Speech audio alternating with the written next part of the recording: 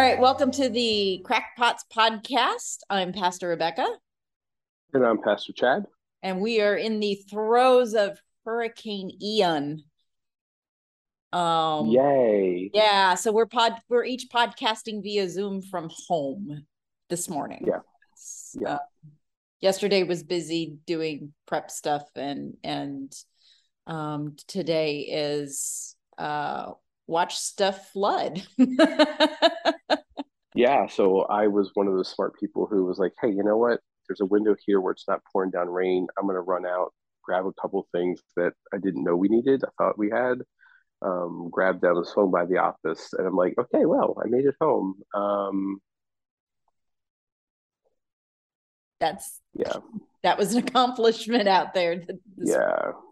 Yeah, lots of tornado warnings and stuff last night. And well, Yeah. Fun anyway, stuff. if you're listening, you probably are actually living here, so you probably know what we're talking about. If Uh, not, turn on the news. yeah, there you go. The one thing that hurricanes are good for, catching up with family, because everybody you've ever known from up north, whether or not you Checking hear in from them on you. frequently or not, calls to check in. Yep. Which I mean, we're on the east side, so it's not that we're not, Yeah, you know, looking down the barrel of the shotgun, so to speak. But yeah, yeah, it was a fun night with because we get all those. We're on that east side of the storm, so we're getting all the rain and all the tornado spin-offs and all that fun stuff. But yeah, anyway, all right. So this last week you had Joseph. yeah. So confessional moment. I get J names in the Bible confused. So I was constantly stopping myself and checking myself from saying Joseph instead of Jacob or Jacob instead. I'm like, Right. Joseph, Joseph. Yeah. Um, so yeah, and not the. I mean, I think most people are familiar with the story of Joseph in Scripture, but more likely the coat of many colors thing. Um, yeah, Yeah. Um Joseph's story is well, in this story in particular, I noticed you kind of just sidestepped the whole because I know you've preached on it before, so I get sidestepping it this time. Is the Potiphar's wife aspect of it. yeah, And I absolutely understand why you sidestepped it because the issue at play isn't whether it's a woman or a man. The issue at play is its power dynamics, right, and right, the abuse of power, and what she's doing in terms of utilizing her position. She's not getting what she wants, so um, abusing um, that that power. And the issue is typically women don't hold that position of power. So that's why it's very, you don't see it as often in that setting in terms of it's the woman doing the harassing, et cetera, because the power dynamic is typically different. But it doesn't mean it doesn't happen. And that's why I've always said, it's never really about um, the act itself. It's about how people use their positions and how they abuse those positions.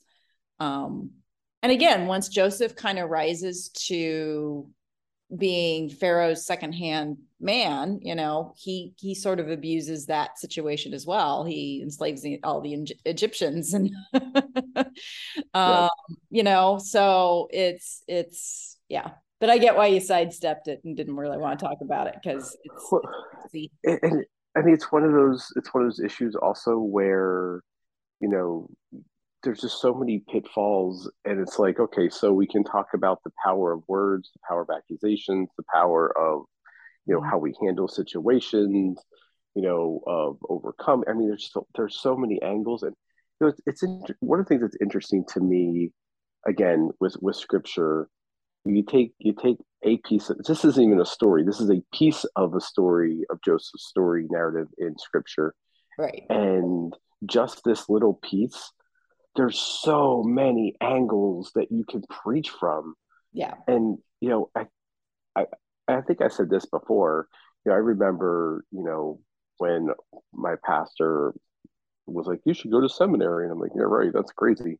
Um, and one of the, I guess, fears or concerns was like, how do you preach like the same, like the Bible doesn't change. Like I could see one time through the lectionary and going, okay, well, I did this once. Now I'm going to do it again. It's just going to be the same sermon. I'm not a recycler when it comes to sermon material, um, and there's always a different way you approach and come in and out of text, which is again, it amazes me. Now I think we've both kind of learned that you know being that scripture is the living word, it's alive, we're a different person today than we were, last year, the year before, or last week or last month, because, we change, we evolve.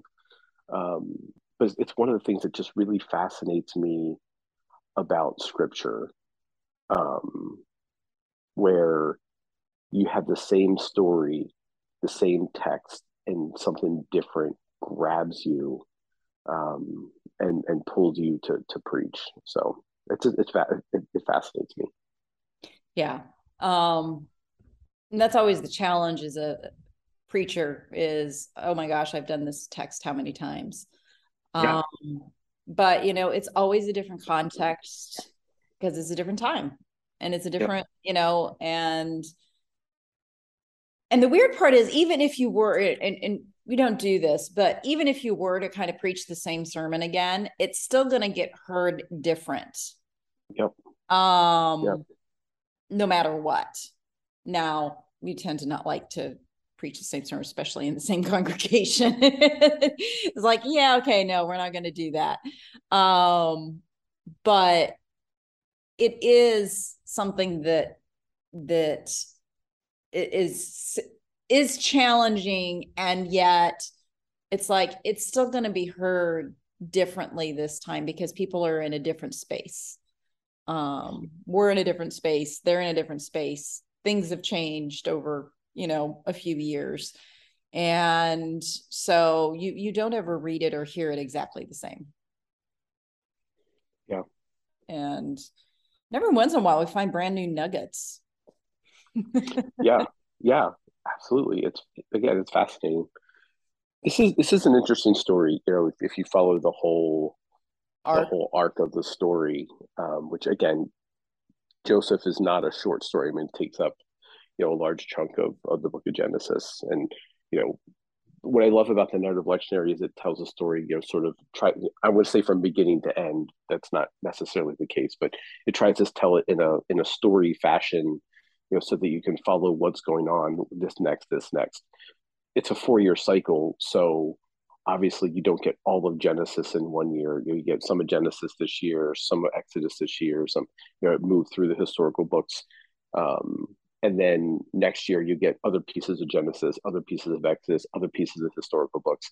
So I mean, it over the course of 4 years, you really can piece together the whole story. Um, so Yeah. yeah, it, I don't it- know. It's yeah, just fascinating. and it's this huge story that has so many different themes. um Ultimately it's a theme of reconciliation with him and his brothers. um and but it's also a theme of God's faithfulness. It's a theme of uh the the movement that it's a theme of, we talked a little bit about this last time. It's also a theme of migration from the standpoint of all the people come down into Egypt, and then Yep. the only way they're gonna get out is through the Exodus. um, Right. which is the story next week. Yeah. um, it's they find themselves down there and then become a threat, and so they become enslaved. And like I said, I still, and I mentioned this in a previous podcast, I think when I was talking about, it was probably either about Pharaoh's daughter or the midwives or something, um, about the energy of Joseph deciding that hey, y'all have given everything you have so far for food. So if you want more food, you need to be slaves. And it's like, Joseph, Joseph, Joseph. Maybe that wasn't the route to go. But I always find this story, again, the bigger story, not necessarily this particular text, but I always find it really interesting how he toys with his brothers. I mean, he messes with them. Yeah, part of me's like, was that intentional? And so we've talked. How do you put yourself into the story, Uh-huh. right? So, I mean, if it were me, it would definitely be intentional. um, but I try to maybe give Joseph a little more credit that he's not just like kind of screwing with him a little bit, twisting the knife a little bit, that sort of thing. Yeah. But there's certainly that very, very, very, very real possibility. And I think part of the reason we overlook that part of it, we we take the Bible seriously. Right. So we think everything in the Bible is serious, and there is no humor, there is no uh, sarcasm, there is no, you know what I mean?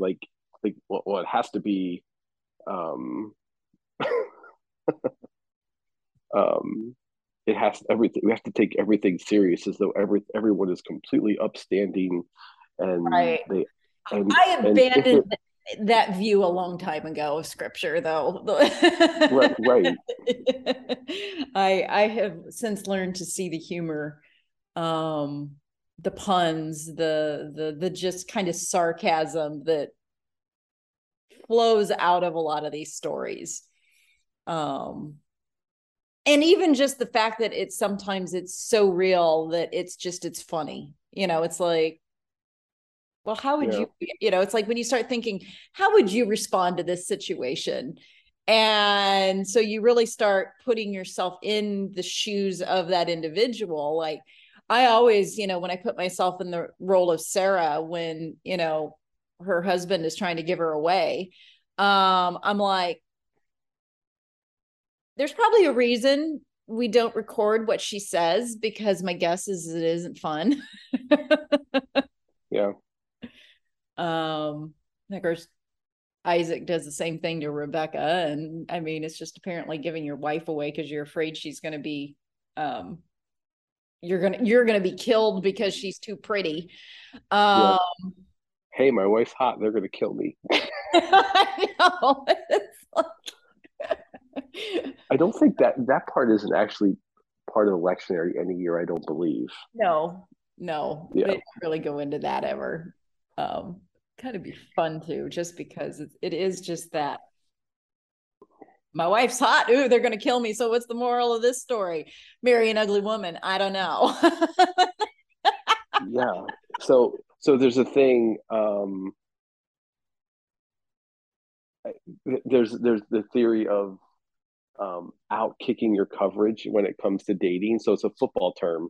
Uh-huh. So in football terms, you know, you don't want your punter to punt the ball too far, and then your kick coverage can't make the tackle. So in dating, it's like so Abraham feels like he outkicked his coverage. Like, Sarah is way hotter than he is, so therefore he's kind of screwed. It's just Also it's like 20 years younger than he is. So there's that. So Yeah, yeah. right.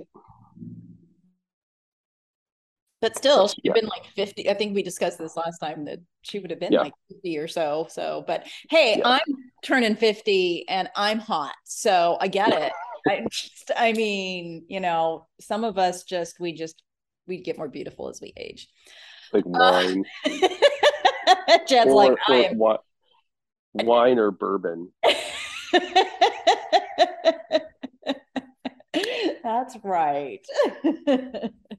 But yeah, so the getting back to good old Joseph. Um, and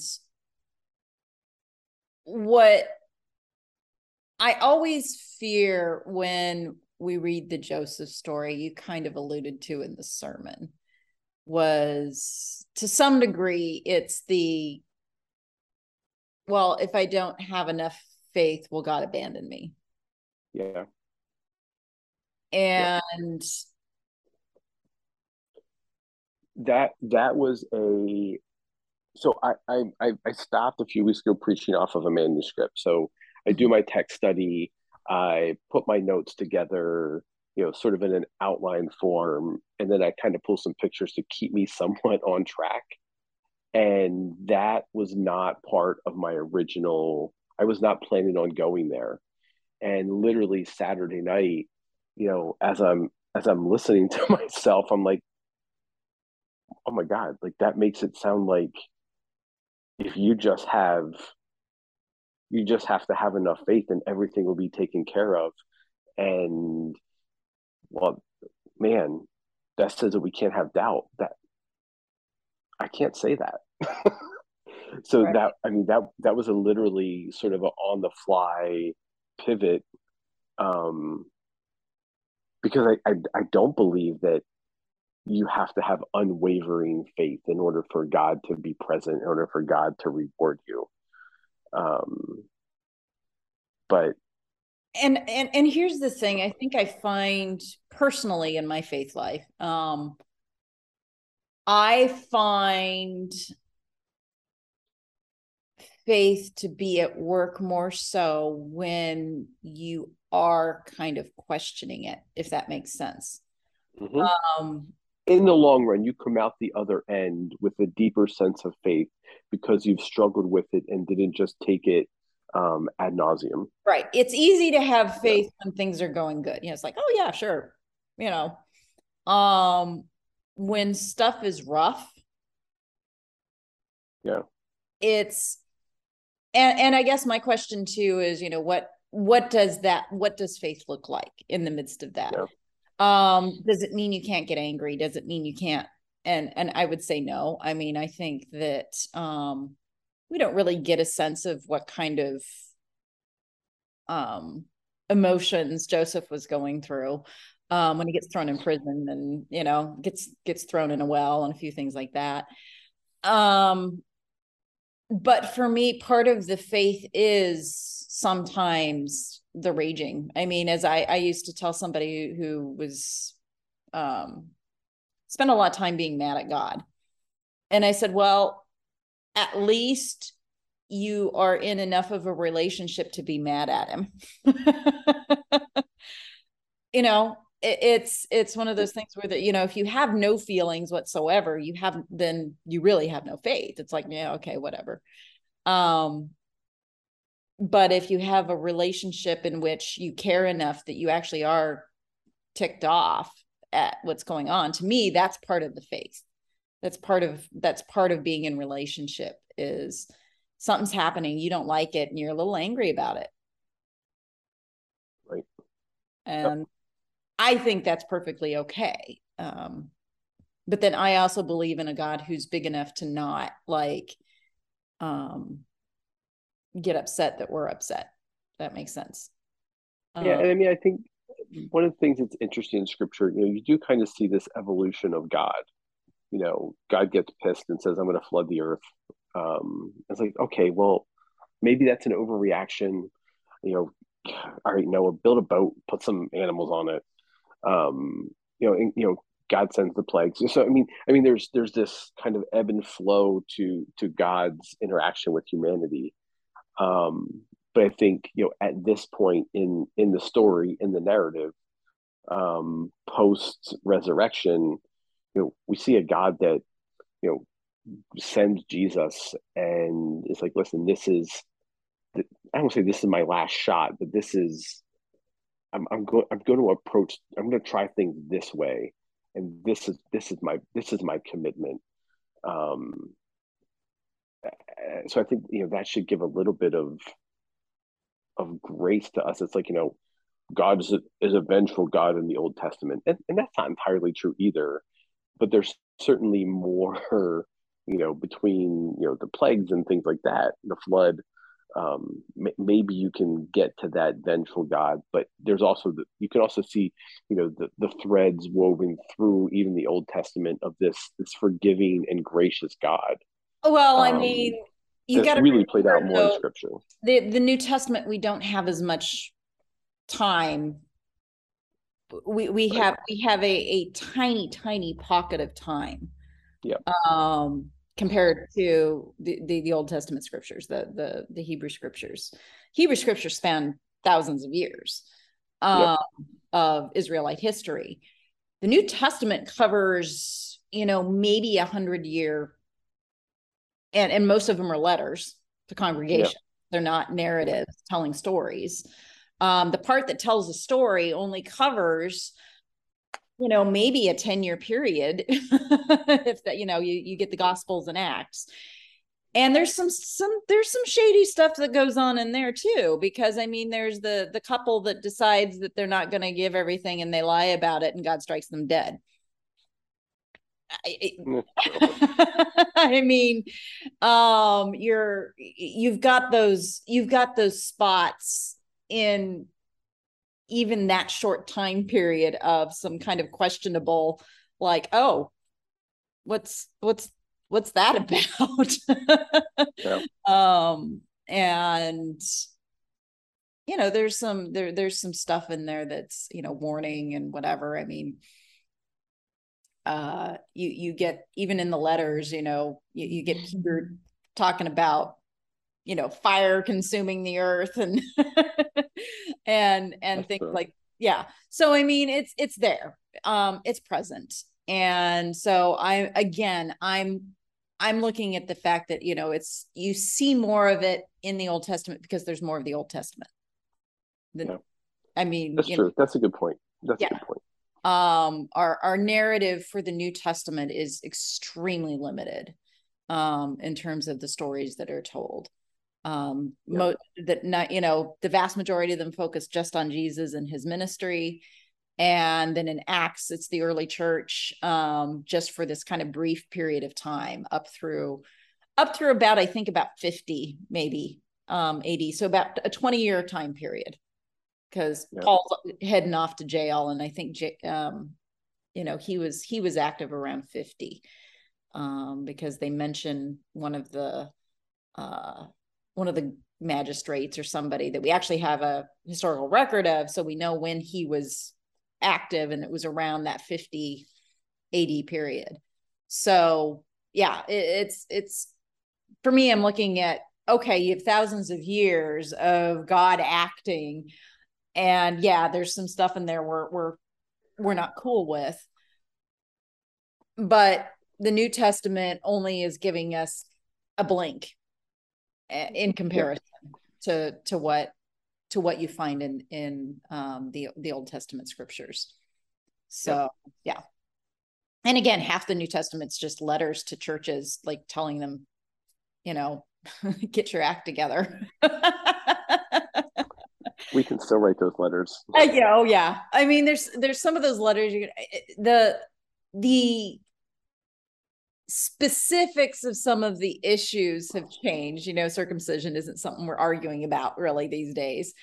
But the core point of that message, I think, is something that we still need to, the whole circumcision of the heart thing. It's about, the change. It's about, it's not about the ritualistic things that, yes, have meaning and are important, but ultimately it's about how you treat other people. It's about, that. So this isn't breaking news. Like, the world is just disgruntled, and it kind of filters into every aspect of life. Um, so it's unfortunately filtered into the churches as well, and everybody goes, "Oh my God, what's wrong with our church?" Because it's all about our church. And I had a meeting last night with, I had a meeting last night. Let's just that way I'm not throwing anybody under the bus. And um, one of the other people in this meeting is a clergy spouse, and she's like, "Is everything crazy at your church?" And I'm like, "Yeah," and yeah, like it is. And she's like, it's just weird. Like we have people, complaining about weird things that aren't typically complainers. We've had people leave for weird reasons, and I said, "Yep," and our giving's out, yep, and it's like when you talk to, it's kind of the state of the world. That's not to say that you know you're okay with it or excuse it or anything from that nature, but Paul wrote letters to disgruntled churches. Paul could just as easily write letters today to disgruntled churches. Right. Um, I think we're fortunate in a sense that you know we at least are we're seeing some young families. We're seeing we have some really encouraging things as well, but it's that maybe in the past that sense of disgruntledness was maybe insulated from the church more so than it is today.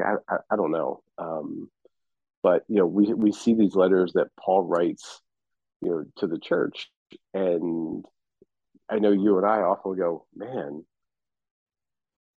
this letter could be written today. um, the church is still struggling with, like you said, not necessarily circumcision, but many of the same issues that the church struggled with then, the church struggled with today. Why? Humanity. Right. Like we want to say, and we want to pat ourselves on the back and say, man, humanity has come so far, we've evolved so far. And I think that's a misstatement. In reality, science has evolved, technology has evolved, but at our core, People. humanity's still, Yeah. yeah, humanity's still pretty much the same. We're still pretty messed up. Um, yeah, yeah. I mean, we've become enlightened on some things, but But we're still you making know, the same mistakes. I mean, that's the part that always just, I think, right? flabbergasts me is I'm like, oh my gosh, we just keep doing the same things over and over and over and over and over and over again. Yep. That whole what's the definition of insanity, doing the same thing over and over and expecting a different result. And it's like, well, Yeah. we keep doing this. Yeah. Um, It's you know, literally the I think there was that hope of the early church that this was the new thing. This was the thing that was going to change us. Um, it's supposed to. yeah, that this was going to be the thing that made a difference in the world. That was going to be completely, kind of a different way to interact, a different way to be, a different way, and not that. And I always say this: Jesus's message really is not any different than what you find in the Hebrew scriptures. I mean, it's all there. The love your neighbor, love your enemies, take care of the poor. I mean, all that Yep. stuff is he's just drawn on everything, but that kind of tells you the consistency and the nature of God is that this is still what God wants you to do. He just keeps kind of trying different methods in which to bring it about. So, Um, it's interesting.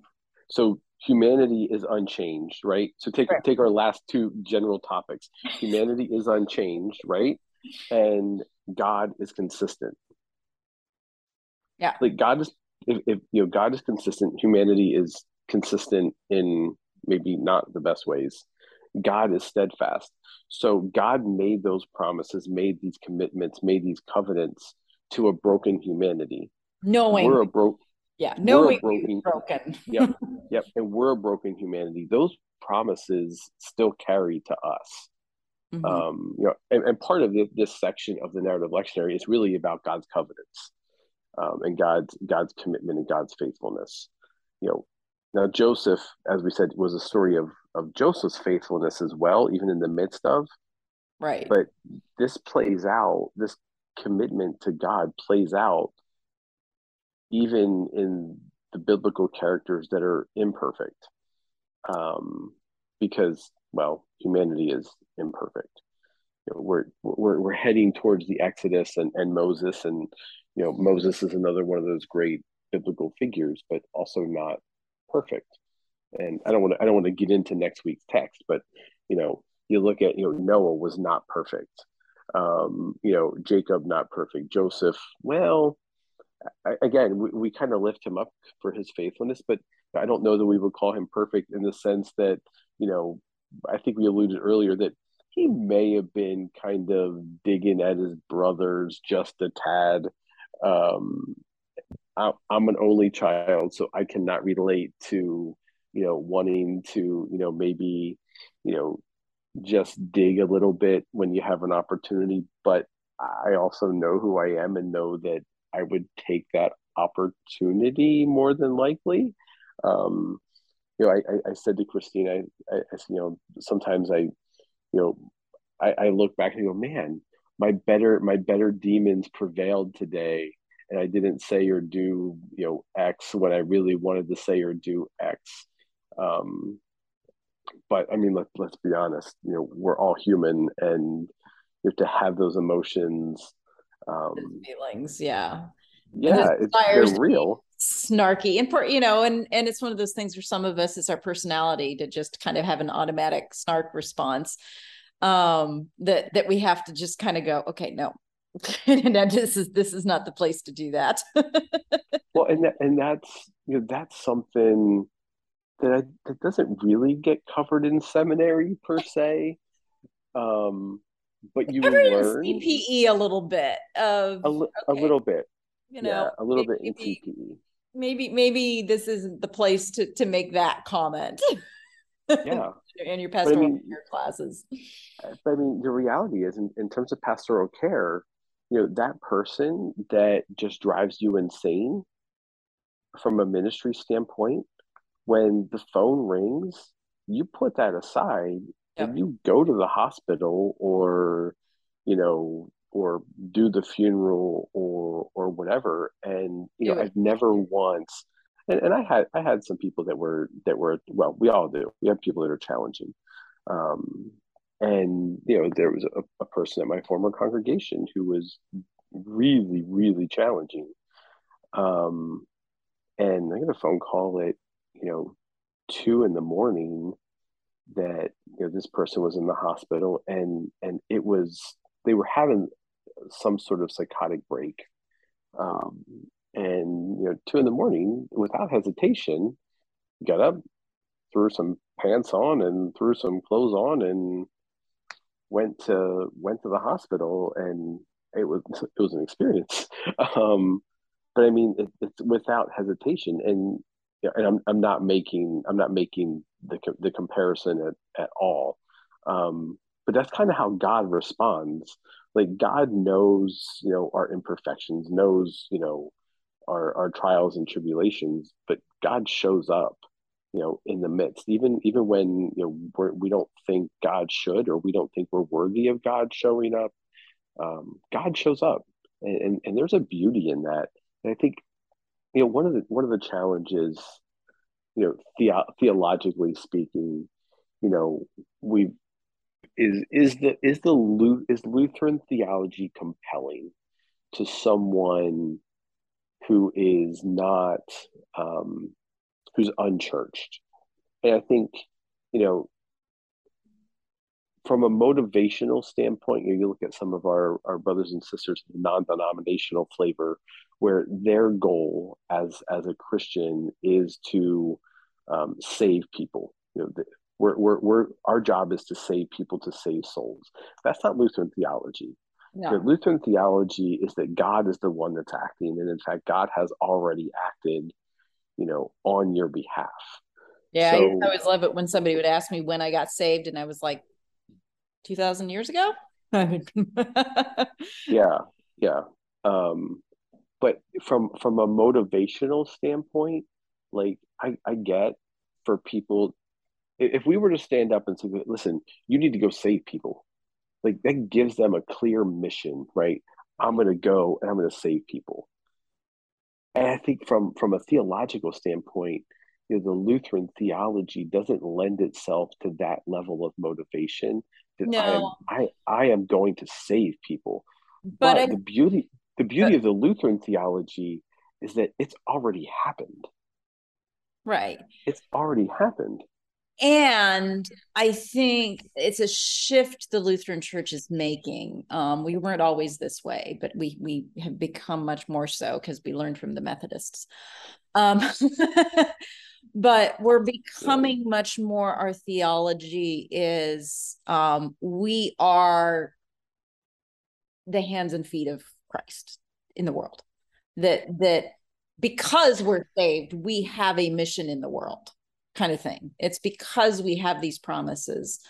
We now have a mission to help others. We aren't necessarily out there trying to quote save souls in the same way. We're trying to do it in a more tangible way, I think. We're not doing it in a great way because we're kind of new to it, and I think we still have a lot of history to overcome, especially in terms of things like, racism within the Lutheran Church and things like that, being a predominantly white, and trying Yep. to fix some of those issues at play. But we're trying to kind of, I think, make that shift where, yes, we are, Right. we know that God has acted and that God continues to act. Right. And how do we fit into that? And I think what I see a lot of people that are unchurched, what they look for in Christianity is they're not looking for the you need to save my soul kind of thing. They're looking for, well, what are you doing to help people? What are you Right. doing to make life better for the people around you? And unfortunately, the answer to that is 9 times out of 10, not much. We're actually making things worse a lot of times, especially for people who aren't Christian. And that I think becomes the perception, is that we are not actually making life better for people who aren't us. And I think that's the shift we really need to be making, and was the shift we were supposed to be making 2000 years ago. And then the Roman Empire got a hold of us, and that kind of, I guess I would say, whacked us for 1700 years. um, where we kind of married ourselves to power and empire, and we're starting to kind of make that shift again. At least some of us are kind of going, wait a minute, I don't think that was what was supposed to happen. I don't think that was what God had in mind. Right. Yeah, I don't think It's that. it's that bringing the kingdom of God closer. Yeah. And are we able to do that? Right. And, people going, well, that's 1700 years. That's most of the church and blah, blah, blah. And I'm like going, well, we have no idea what's going in the future. And if you look again at, like I said, you have thousands of years of Old Testament scripture where, the Israelites are struggling, and they're going back and they're going forth and they're doing those kinds of things. Yeah. So I think it's kind of a natural shift we kind of make at times in our relationship with God, to realize, oh, maybe this wasn't how we were supposed to do it. Right. maybe that was not the right way to go. Maybe. Yeah. And again, you even see that at play in the Joseph story of, I don't think, quote, it was God's plan that Joseph get thrown in prison, that he Probably gets not. sold into slavery, et cetera, et cetera. Does God work with that and bring good out of it? Absolutely. As Joseph himself says, what you intended for evil, God Yep. intended for good. I'm like, I might take issue with the word intended from the standpoint of, I don't know that was, quote, God's plan, that is what was going to happen. But I definitely see God saying, okay, so this is how humans have mucked things up, and here's how I'm going to bring good out of the mucking it up. Yep. And I suppose that's where I always find my hope, is that, so God is pretty used to us messing things up. And therefore, he's also pretty good at bringing good things out of the mess up. Yeah. Um, it's just when you're going through the mess up part that's kind of rough. Yeah, absolutely. I mean, and again, it's we need to give ourselves some grace, because I know some people are like, oh, I can't believe I doubted, or I suck, I didn't have faith, blah blah blah blah blah, and it's like, that's really not the issue.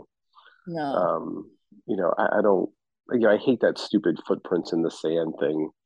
Um, but I used to, so caveat, I used to always add a little extra to that. I used to have a little cartoon on my door at my office at my old church that I'd drawn a last one because it was the the Jesus, oh, this is, why is there only 1 foot? Oh, this is where I kept you, or where I uh uh where it carried. carries you. And and it was like, well, what's with those lines? Oh yeah, that's where I was dragging you. And then it was like, oh, what about those big divots? Oh, that's where I dropped you a few times. Yeah. It's like, oh, where are those big holes? Oh, that's where I dropped you. Yeah. There's some definite holes in the whole footprints in the sand, but Yeah. the idea behind it was that God is, or Jesus is always with you. Now in our home, because we are snarky and whatever, when one of our kids would be like, "Oh, I can't go in there, I'm alone." Like, you're not alone. Jesus is with you. Um, um, He's upset I can't do this. alone. Someone come with me. I'm afraid to be in. Why are you afraid to be Then there you have alone? a Well, it's peep in another. and that There's no one in that room. I Jesus is know, there with you. but then you have peeping Jesus, and that kind of creeps me out too. So Yeah.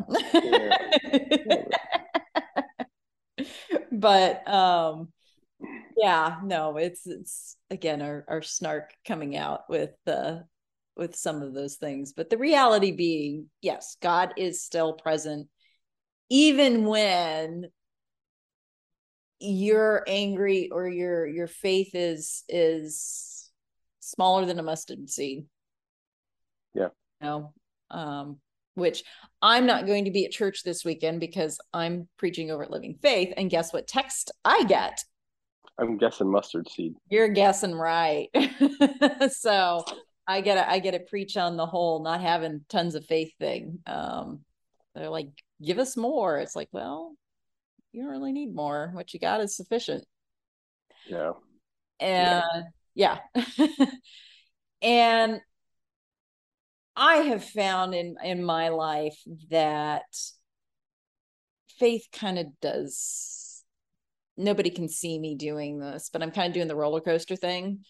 Like you brought up in your sermon where it's like, well, like that. But I think your faith does that as well, because your faith gets dropped, from heights at times where it's like you're going through something and it's like it's really hard right now to see the end of the tunnel, to see that what hindsight's always 2020. You can always look Yep. back and say, oh, okay, so here were all the loops and whatever, but this is where I ended up and everything was fine. um but when you're going through those loops, it can be terrifying, Yep. and it's okay. I guess that's kind of point of that, is to say it's okay to feel that way. And it's okay to be afraid, and it's okay to be um nervous and anxious and things like that. I mean, yes, Jesus tells us don't worry, but I mean, there are things to worry about. I mean, there literally are. I mean, Yep. I hate it when that gets thrown at somebody as, oh, don't worry because Jesus tells you not to worry. And it's like, well, I get it. So don't worry about the hurricane means I'm not going to do anything. I'm just going to sit and, you know, do no preparation. Well, I'm sorry, but if you're sitting in Fort Myers on the beach, Oof. uh, maybe not worrying is not the best alternative. Like you can have faith and worry at the same time. I think for me, it's, is it paralyzing? Does your worry paralyze you or overwhelm you to the fact where you're not able to, function at all? My grandmother probably falls slightly into that category. She sees a storm in Florida and thinks we're all going to die. Probably a little My mother's the overboard. same way for whatever it's worth.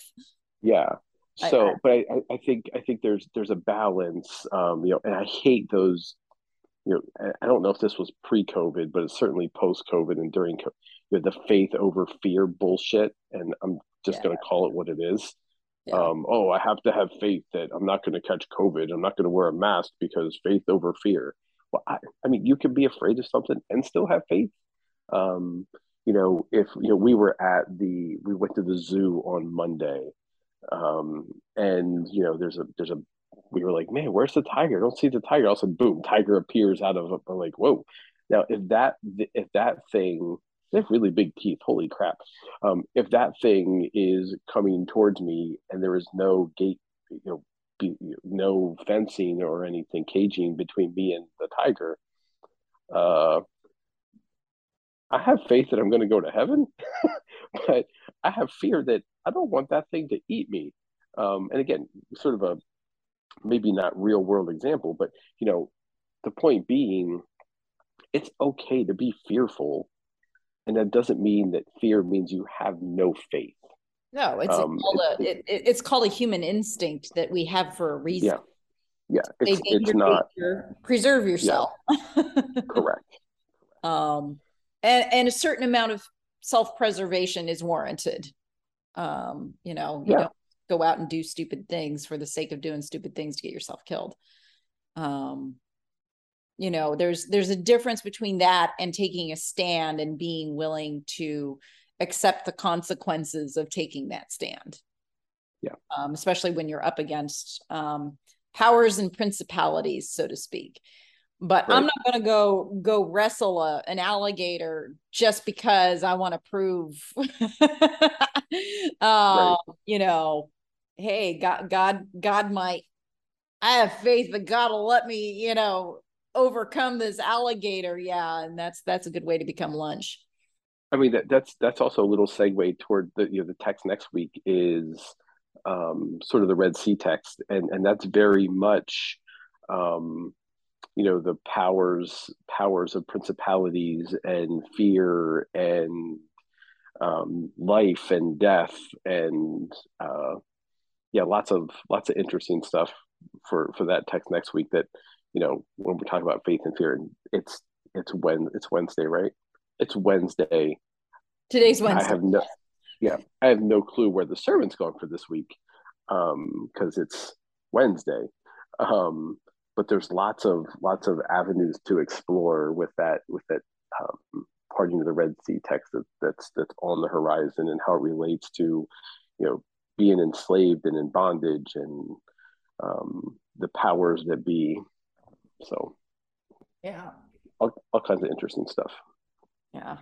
It's well, in that text next week. I mean, we'll talk more about it next week, but um, the again, it's one of those things where power can be used for good because it gets used Yep. for good to save the people from the famine. Yep. But then that power can get corrupted and gets turned around and becomes a bad power. Yep. So it's going down into Egypt winds up being good for the Israelites for a while. Yeah. But then it's not so good because that power gets turned against them. Yeah. And anytime you have that kind of power and it's being used in any way that is oppressive, is problematic. Again, I feel what Joseph should have done when the people come to him for famine relief is just to give them the food. Just give them the food. Yep. Instead of, well, what can you give me for the food? I'll give you food once you pay me X, Y, and Z. And when they couldn't pay X, Y, and Z anymore, it's like, okay, well, we'll make you slaves. And I mean, that for me became, you know, a really problematic way to deal with that. Is it's like, well, you know, how about you just feed the people? You have the food. Well, and you've been in that position. I think that's the heartbreaking piece, right? Like we want to say that, well, if I was ever in that position, I would do this, or I wouldn't do this. And here we have Joseph, who was a slave, right, that was so willing to enslave, and it's like, what? Like, why?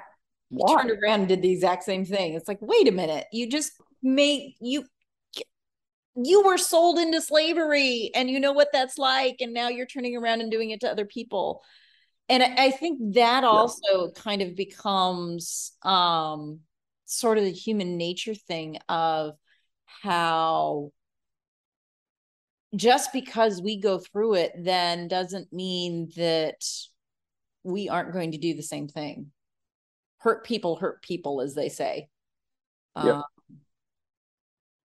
And repeating patterns and you know, and cycles of, well, you just kind of keep doing this because it was what was done to you, instead of I'm going to do something different because of what was done to me.